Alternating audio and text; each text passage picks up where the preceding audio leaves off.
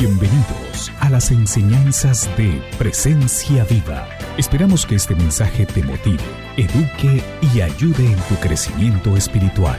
Pedimos que tu vida sea transformada por medio de la palabra de Dios y que la presencia del Espíritu Santo se haga realidad en tu vida. Desátenlo, desátenlo. ¿Cuándo es que uno dice algo como eso? Si uno dice desátenlo, ¿por qué es? Porque está amarrado, porque está atado, ¿verdad? Así que dígale al del lado, no están hablando de ti. Están hablando de mí, dile. No, mentira. Espero que no, ¿verdad? Muy bien, continuamos esta hermosa serie. Alguien me decía ayer, es increíble que llevamos ya casi, vamos para 10 meses y no hemos pasado de ni la mitad del libro de Juan, y eso que no hemos hecho el estudio en detalle, pero ¿cuántos han disfrutado de lo que Dios está haciendo con la vida de Jesús? ¿Verdad? Yo me siento más enamorado, más motivado, más cerca de Él también, conociendo su corazón y conociendo cómo es mi Señor y mi Salvador. Y en este día vamos a estudiar uno de esos encuentros espectaculares, un encuentro que hizo famoso al hombre con el que Jesús se encontró. Lo vemos en muchos lados, particularmente yo lo veo en muchos camiones aquí en Miami, porque vamos a hablar de Lázaro.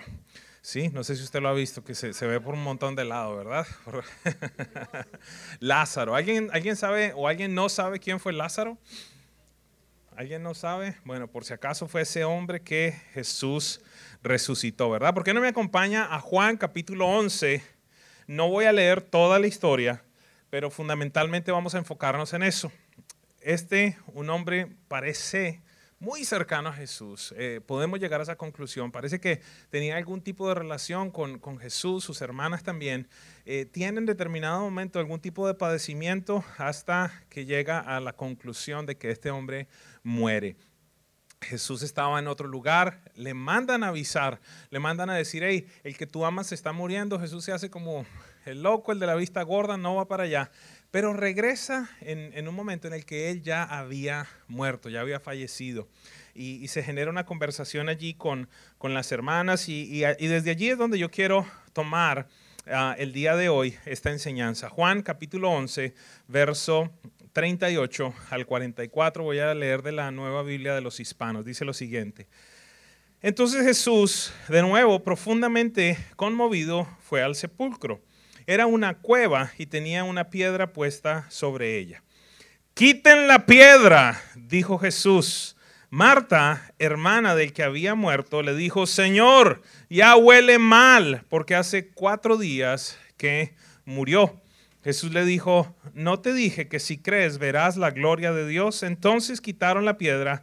Jesús alzó los ojos y dijo, Padre, te doy gracias porque me has oído. No es el tema del día de hoy, pero yo creo que ya Lázaro había resucitado antes en la conversación que había tenido anteriormente con la otra hermana.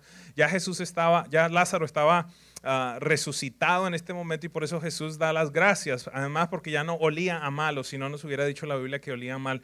Pero no es el día de hoy. Después vamos a hacer una serie seguramente sobre liberación, pero él dice entonces aquí, Jesús alzó los ojos y dijo, Padre, te doy gracias porque me has oído. Yo sabía que siempre me oyes, pero lo dije por causa de la multitud que me rodea, para que crean que tú me has enviado.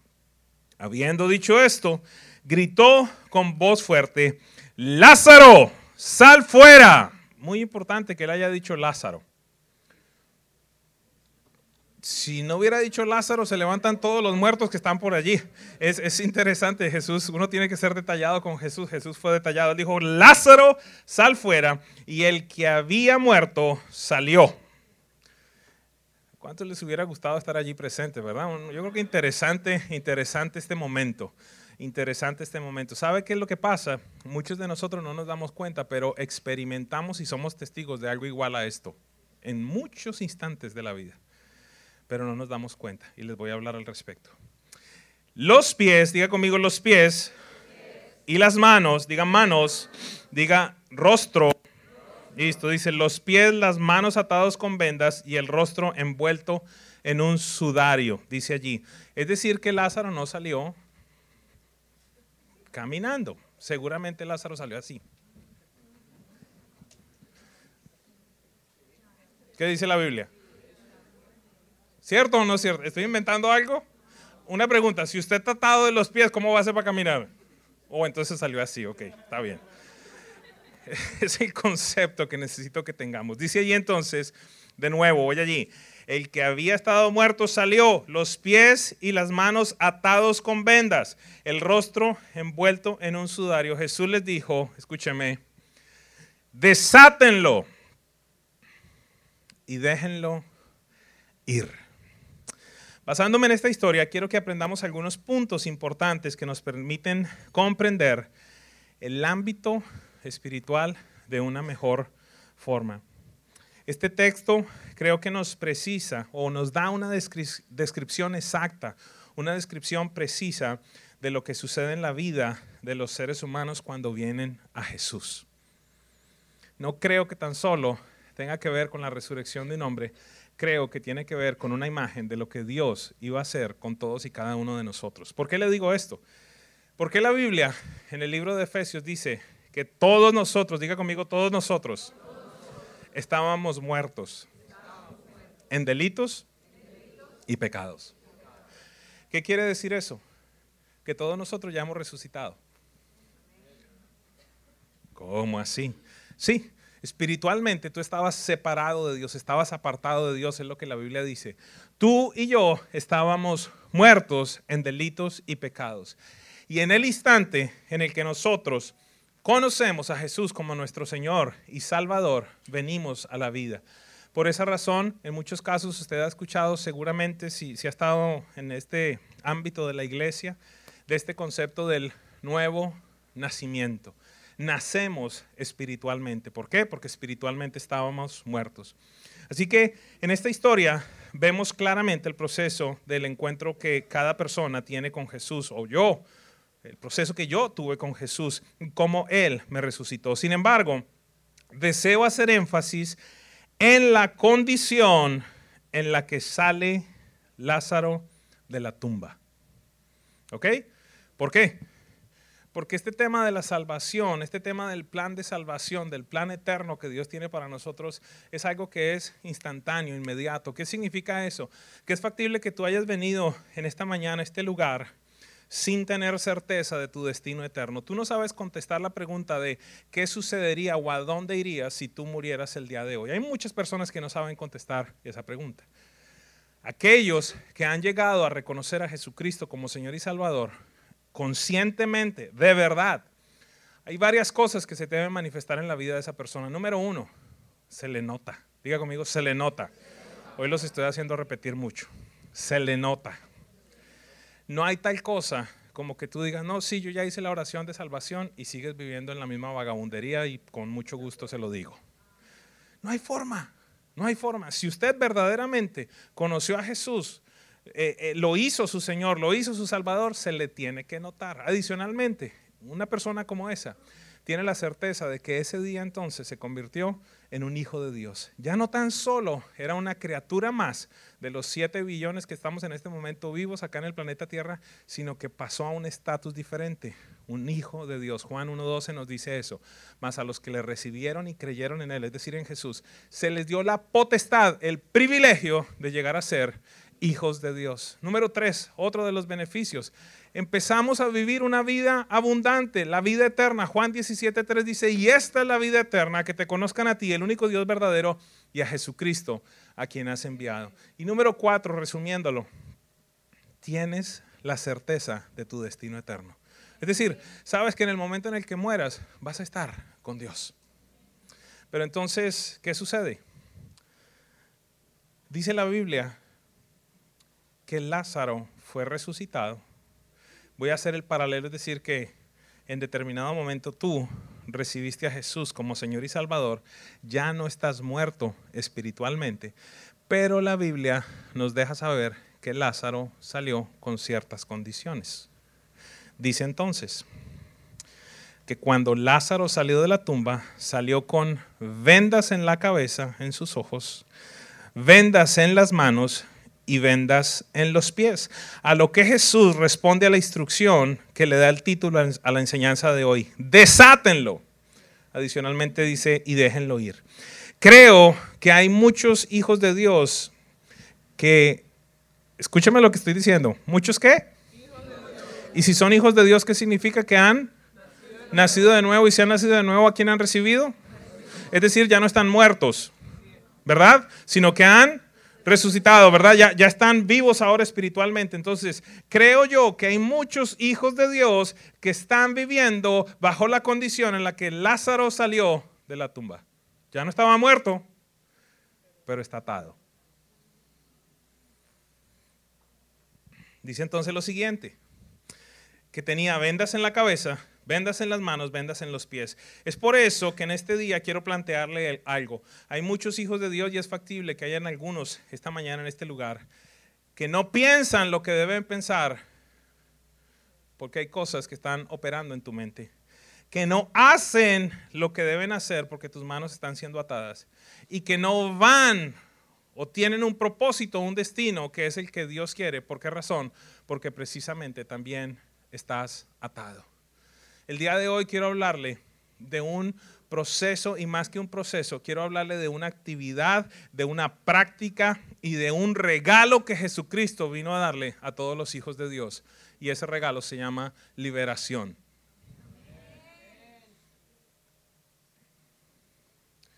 Poco nos gusta, algunos inclusive se asustan cuando hablamos del tema de los demonios. Pero quiero dejarles saber algo, son totalmente reales.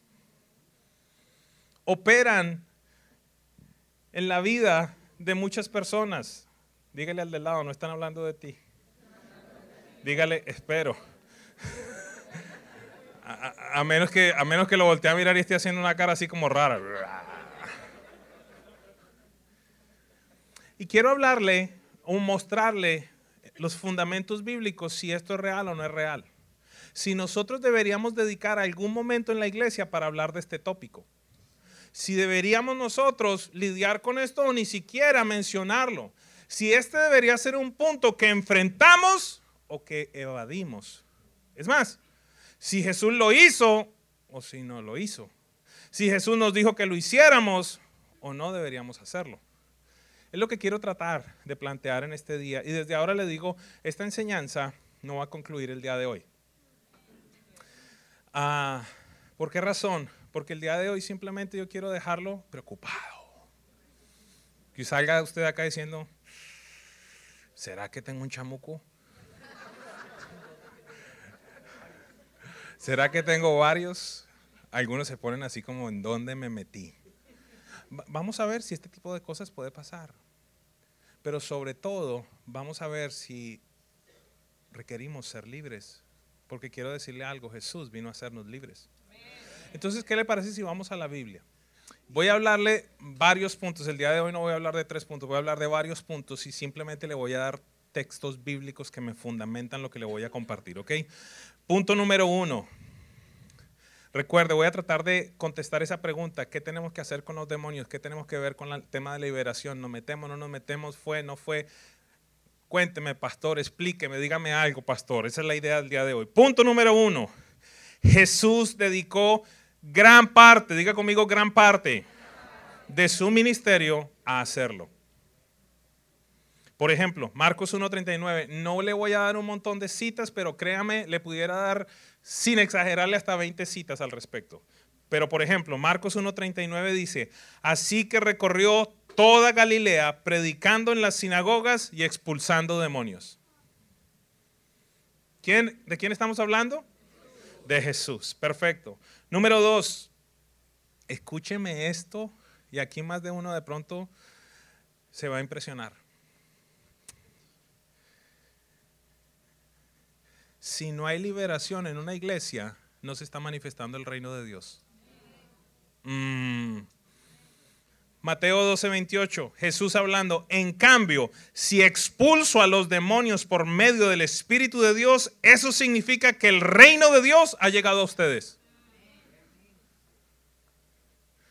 Por esa razón esta mañana el ambiente está como está. ¿Por qué? Porque estamos viniendo a hablar de la Biblia. Y si Jesús, número 1, se dedicó a eso, y número 2 dice que si se expulsan demonios, entonces se está manifestando el reino de Dios, en mucho lugar no se está manifestando el reino de Dios. Voy a volver a repetir algo que dijo Jack Hayford. Muchas iglesias, dijo lo siguiente: no hay tal cosa como poder disipular demonios ni expulsar la carne.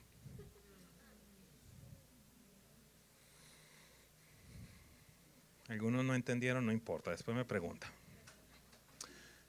Número 3, voy yendo bastante rápido.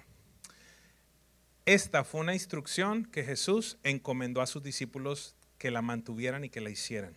Marcos 3, 13 al 15 dice: subió a una montaña y llamó a los que quiso, los cuales se reunieron con él. Verso 14 dice: designó a 12, a quienes nombró apóstoles para que lo acompañaran y para enviarlos a predicar. Verso 15: y ejercer autoridad para expulsar demonios.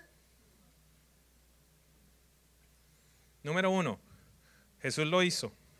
Número 2, es una manifestación del reino de Dios. Número 3, a aquellos que llamó apóstoles, a aquellos que los llamó discípulos, les dijo: ¿sabe qué? Ustedes tienen autoridad, tienen que ir y predicar, pero adicionalmente a eso les estoy dando autoridad para que expulsen demonios. Ya está cambiando un poquito el ambiente. Este está muy bueno. Dígale al del lado: el que viene está muy bueno. Dile: prepárate. Yo sé que los tengo hablando mucho el día de hoy. Es para tratar de bajar un poquito la presión. Hay algunos que están diciendo: mire, preciso, llevaba tanto tiempo invitando a fulano y hoy lo traje y preciso al pastor se le ocurre hablar de demonios. No se preocupe, no se preocupe. Usted lo necesita y el que invitó también. Mire esto, punto número 4. Sencillito. Todo creyente está supuesto a hacerlo. Marcos 16, 15 al 20, Jesús hablando les dijo: vayan por todo el mundo, anuncien las buenas nuevas a toda criatura. El que crea y sea bautizado será salvo, pero el que no crea será condenado. Estas señales acompañarán a los que creen. ¿Aquí hay algún creyente? Entonces quiero pedirle otro favor, discúlpeme que le haga hablar tanto hoy, diga: está hablando de mí. Ese versículo está hablando de mí. Pero créalo. Estas señales acompañarán a los que crean. En mi nombre expulsarán demonios. Lo primero que Jesús dijo que íbamos a hacer. De todo el listado de cosas que vamos a hacer, lo primero que Jesús dice es: en mi nombre expulsarán demonios. Hablarán en nuevas lenguas, para los que tengan problema con el tema de las nuevas lenguas. Tomarán en sus manos serpientes y cuando beban algo venenoso no les hará daño alguno. Pondrán las manos sobre los enfermos y estos recobrarán la salud. Después de hablar con ellos, el Señor Jesús fue llevado al cielo y se sentó a la derecha de Dios. Escuche el verso 20. Los discípulos salieron predicando por todas partes y el Señor los ayudaba en la obra y confirmaba su palabra con las señales que le acompañaban.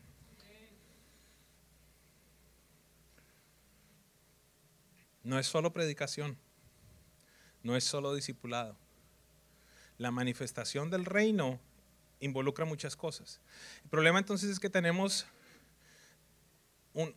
lo que yo considero algunos ministerios que están incompletos. ¿Por qué? Porque entonces, por decir algo, usted llega y es el ministerio de la palabra. Aquí enseñamos la palabra de Dios. Perfecto. Enseña palabra, pero nunca se ve nada.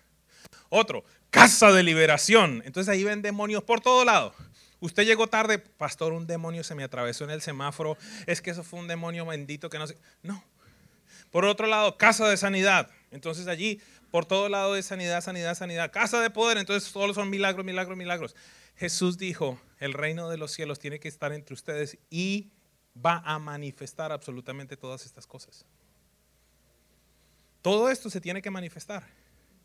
Si en una iglesia no se manifiesta la palabra de Dios, hay algo que está mal. Si no se manifiestan los milagros, hay algo que está mal. Si no se manifiesta la liberación, hay algo que está mal. ¿Por qué razón? Porque Jesús vino a darnos toda la libertad en todas las áreas de nuestra vida.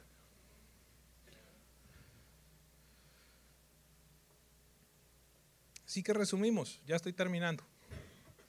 Número 1, entonces, ¿quién me ayuda? Jesús se dedicó a hacerlo.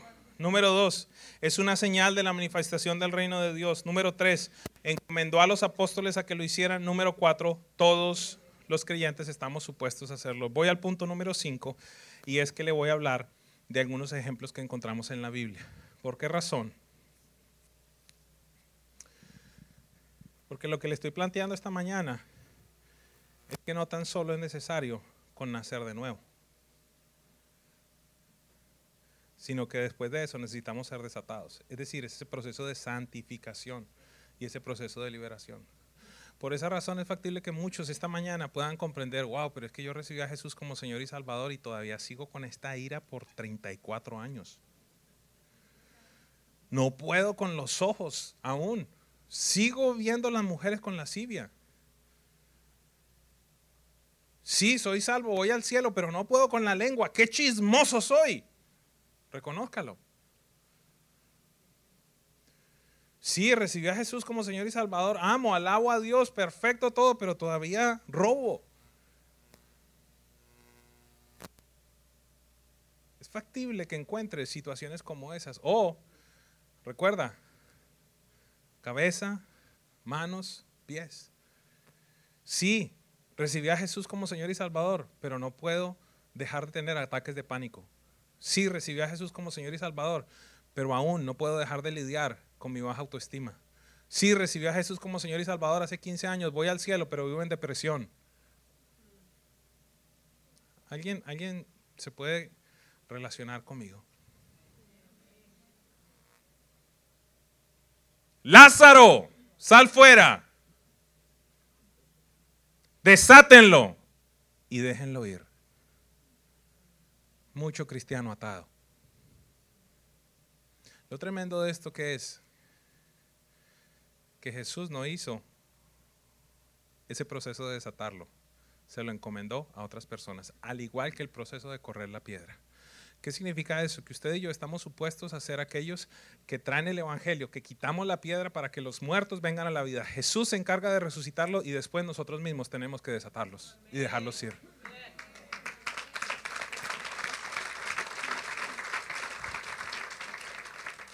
Le voy a dar ejemplos.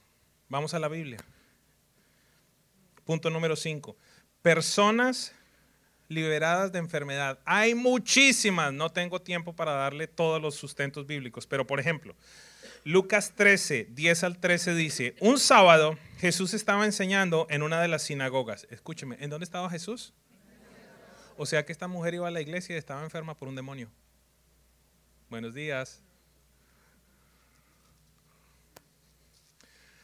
Y estaba allí, escúcheme porque es que no puede ser más detallado de esto y qué lindo que es la Biblia y yo no tengo que simplemente hacer otra cosa que leer. Y estaba allí una mujer que por causa de un demonio llevaba 18 años enferma. ¿Cómo le explico ese versículo? ¿En dónde estaba la mujer? Diga conmigo, en la sinagoga. Abro comillas, estaba en la iglesia. Buenas, rabino. Otra vez vengo acá a la iglesia.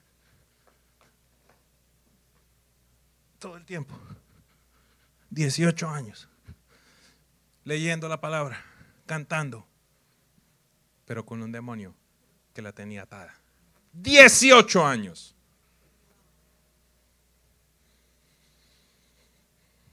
Andaba encorvada y de ningún modo podía enderezarse. ¿Por causa de qué?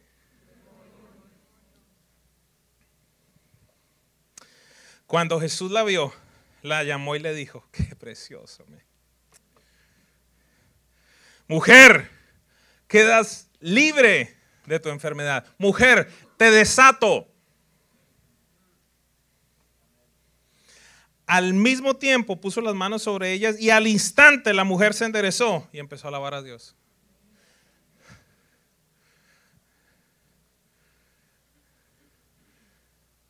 Solamente una persona que estaba enfermo por toda esa cantidad de tiempo puede entender esto. Gente con la que nos hemos encontrado, 20 y tantos años enfermo. Me acuerdo el otro día cuando fuimos a Maracaibo, había una mujer con dolor de cabeza constante por años. Y nosotros no comprendemos eso. No sé si alguna vez usted ha tenido un dolorcito de cabeza por un día y medio. Imagínese usted vivir así. Y tú estás supuesto a llegar a interrumpir y desatar a esa persona. Porque supuestamente eres un creyente y supuestamente tienes autoridad para hacerlo. Le aclaro algo. No todas las enfermedades tienen relación con demonios, pero muchas de ellas sí. Hechos 10:38 lo dice igualmente. Si usted quiere poner otra cita, dice que Jesús fue ungido con el Espíritu Santo y anduvo haciendo el bien y sanando a todos los oprimidos por el diablo porque Dios estaba con él.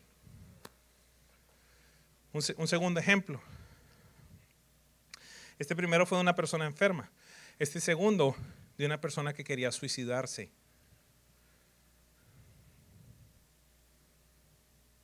Espíritu de muerte. Mateo 17, 15 y 18 dice que vino un hombre y le dijo a Jesús: Señor, ten compasión de mí. Hablando de su hijo.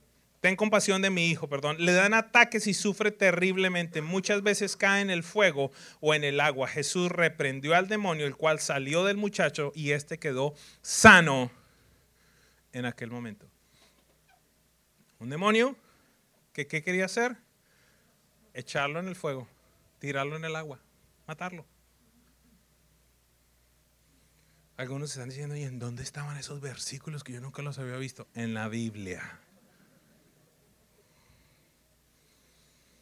Otro ejemplo, personas que sufren de descontrol, de problemas mentales. Marcos 5, voy a leer los versos 2 al 8 y después el verso 15. Dice: tan pronto como desembarcó Jesús, un hombre poseído por un espíritu maligno le salió al encuentro de los sepulcros. Escúcheme la condición que tenía este hombre. Este hombre vivía en los sepulcros, ya que nadie podía sujetarlo, ni siquiera con cadenas. Muchas veces lo habían atado con cadenas y grilletes, pero él los destrozaba y nadie tenía fuerza para dominarlo. Mire, yo he tenido que orar por algunas veces, sobre todo en el pasado, por gente que 5 o 6 personas no lo pueden dominar. Que estos son entes espirituales. En el pasado yo me revolcaba, tengo hasta cicatrices, me revolcaba, peleaba, hasta que comprendí la autoridad que tengo en Cristo Jesús. Antes yo estaba allí en el, ok, vamos, sal en el nombre de Jesús, pero era en mis fuerzas. Hoy no más, ¿por qué? Porque veo a Jesús cómo lo hace. Sal. Y sale. Es más, le voy a ser honesto, los demonios son más obedientes que las ovejas.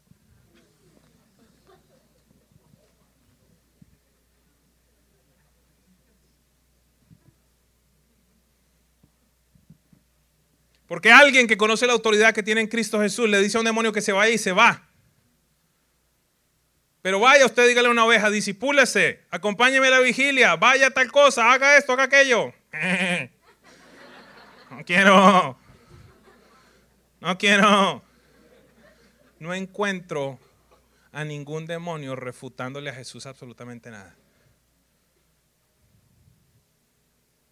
Es más, por el contrario, cuando Jesús se aproximaba, empezaban: Jesús, Hijo de Dios, ¿por qué vienes a atormentarnos antes de tiempo?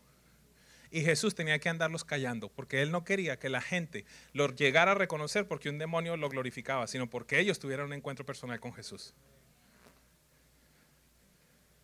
Yo creo que Dios está hablando esta mañana en este lugar.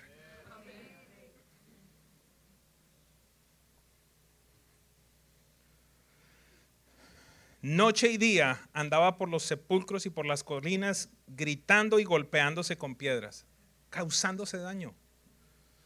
Cuando vio a Jesús desde lejos, corrió y se postró delante de él. ¿Por qué te entrometes, Jesús, Hijo del Dios Altísimo?, gritó con fuerza. Te ruego por Dios que no me atormentes. Una pregunta. Ay. ¿Atormentas tú a los demonios o ellos te atormentan a ti?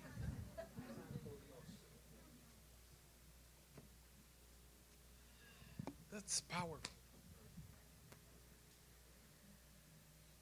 ¿Atormentas tú a los demonios o ellos te atormentan a ti? Porque según esto nosotros somos instrumentos para atormentarlos y causar la justicia de Dios y decirle: no hay justicia para que opere sobre este cuerpo. Este es un cuerpo comprado por la sangre de Jesucristo y te vas ya.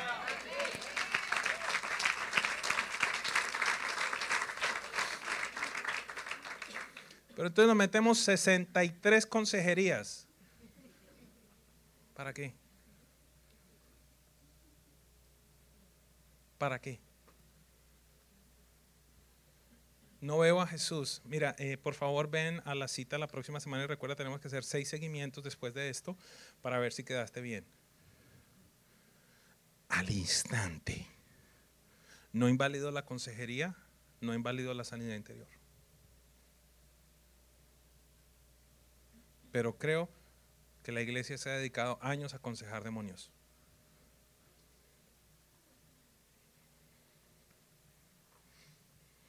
Te ruego por Dios, qué atrevido el demonio este. Te ruego por Dios, imagínate, desgracia usted. Te ruego por Dios que no me atormentes. Y es que Jesús había dicho, mire, tremendo, cuando tú dices sal, ellos son atormentados. Y es que Jesús había dicho, sal de este hombre, espíritu maligno. Entonces, esto es lo que sucede, ¿ok? ¿Recuerda la condición? ¿Cómo estaba el hombre? Se golpeaba, se hacía daño, nadie lo podía contener, nadie podía encadenarlo, le habían puesto grilletes y nadie lo podía aguantar. Viene, tiene un encuentro con Jesús, verso 8, mire el resultado del verso 15. Llegaron a donde estaba Jesús y cuando vieron al que había estado poseído por la legión de demonios sentado, vestido y en su sano juicio, tuvieron miedo. Imagínese. Imagínese si usted ve la bestia esta que está haciendo todas estas cosas, de pronto tiene un encuentro con un hombre y después regresa y el hombre está a tal punto que le dice, Señor, déjame ir contigo. ¿Usted se imagina el agradecimiento de este hombre? ¿Usted piensa que él disfrutaba vivir en los sepulcros y en las cavernas, hacerse daño? No es el diseño de Dios. No es el diseño de Dios. Curiosamente, Jesús a este hombre le niega el que lo acompañe y le dice, no, ve, regresa a tu familia, a tu gente y déjale saber qué tanta misericordia Dios ha tenido contigo. Yo creo que este hombre tenía un pequeño testimonio para compartir. ¿Estamos aprendiendo algo? No se preocupe que ahorita vamos de la teoría a la práctica.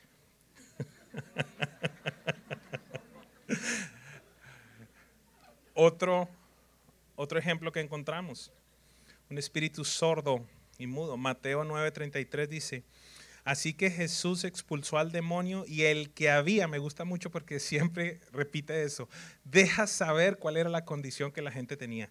Y el que había estado mudo, habló. No era un tema de fonoaudiología ni de terapia.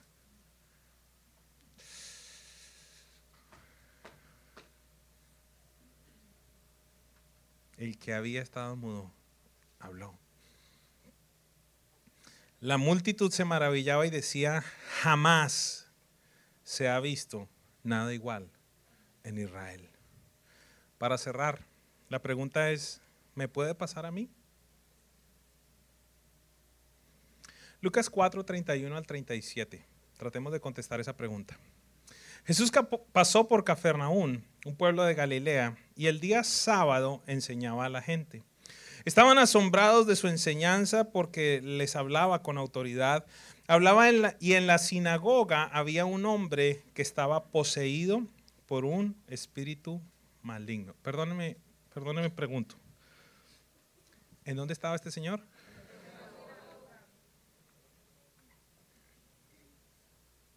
Fin de semana, domingo, 10 de la mañana. Créame.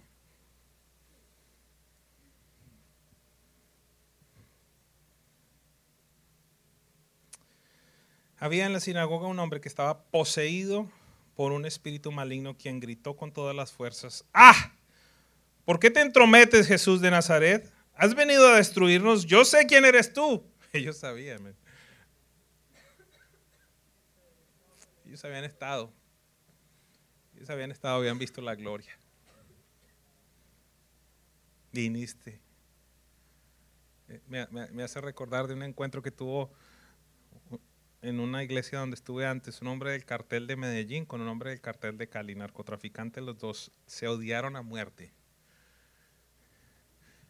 En lugares diferentes los dos recibieron a Jesús como Señor y Salvador. Y un día entra el segundo a la iglesia del primero y la primera pregunta que le hizo fue: ¿viniste por mí? Porque pensaba que venía a matarlo. Historia similar. Jesús no era de ningún cartel, pero se habían conocido anteriormente. Entra Jesús y este le dijo: viniste por mí. Por esa razón dijo: arrepiéntanse, porque el reino de los cielos entre ustedes está. Sanen enfermos, resuciten muertos, limpien a los leprosos, expulsen demonios. Recibieron de gracia, den de gracia.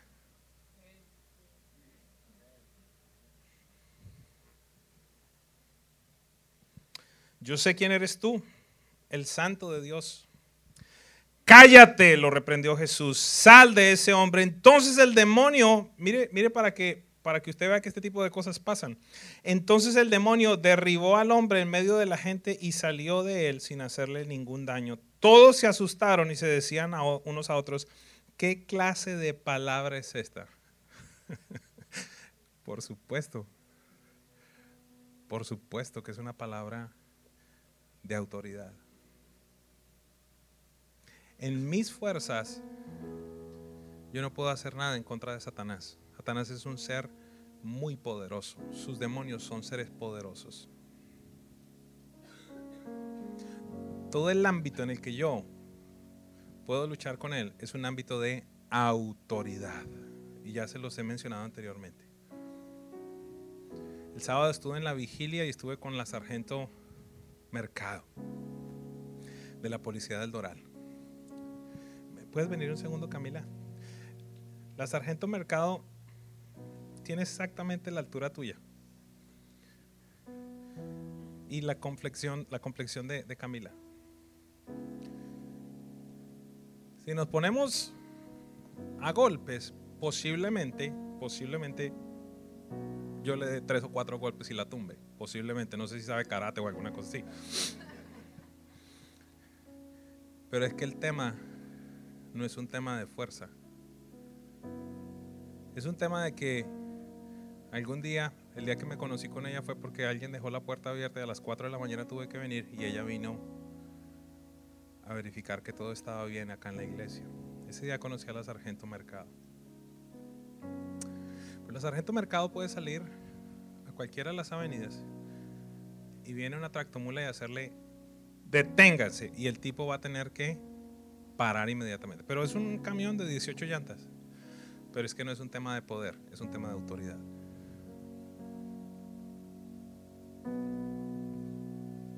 Por eso Jesús, Mateo 28 dice: toda autoridad me ha sido entregada en los cielos y en la tierra. Por tanto, ahora yo cedo esa autoridad a ustedes. Por tanto, vayan y hagan discípulos de todas las naciones. Y por esa razón la visión de esta iglesia está en Mateo 10, 7 y 8, que dice: y donde quiera que vayan, prediquen, el reino de los cielos se ha acercado.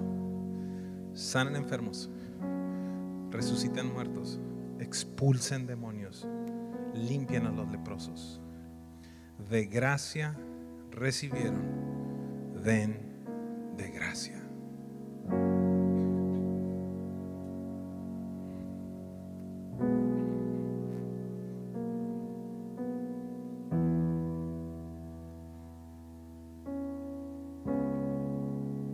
No veo demonios en todo lugar, pero donde los veo los voy a sacar.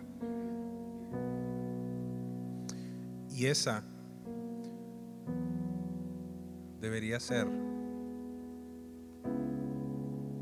tu actitud.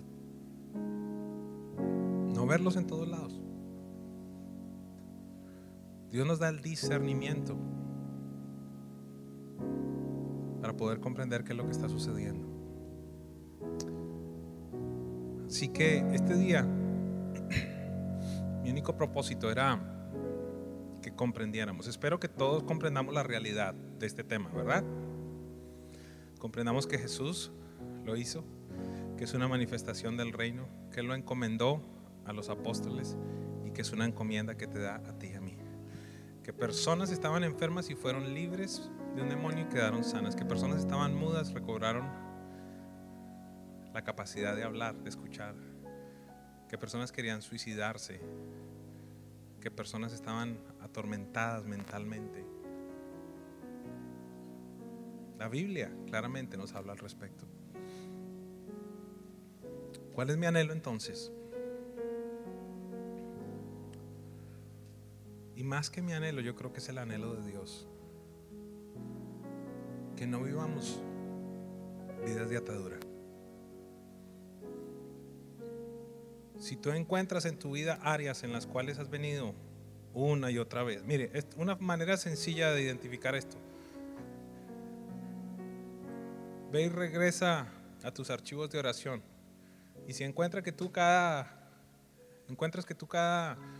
determinado tiempo estás pidiéndole a Dios perdón por el mismo pecado, allí vamos a poder empezar a identificar algunas cosas que no están bien. Algo tiene que hacerse. Algo tiene que hacerse. Porque Jesús nos vino a ser libres. Si este mensaje ha edificado tu vida, escríbenos a info@presenciaviva.com o te invitamos a visitar nuestra página web www.presenciaviva.com. Hasta la próxima.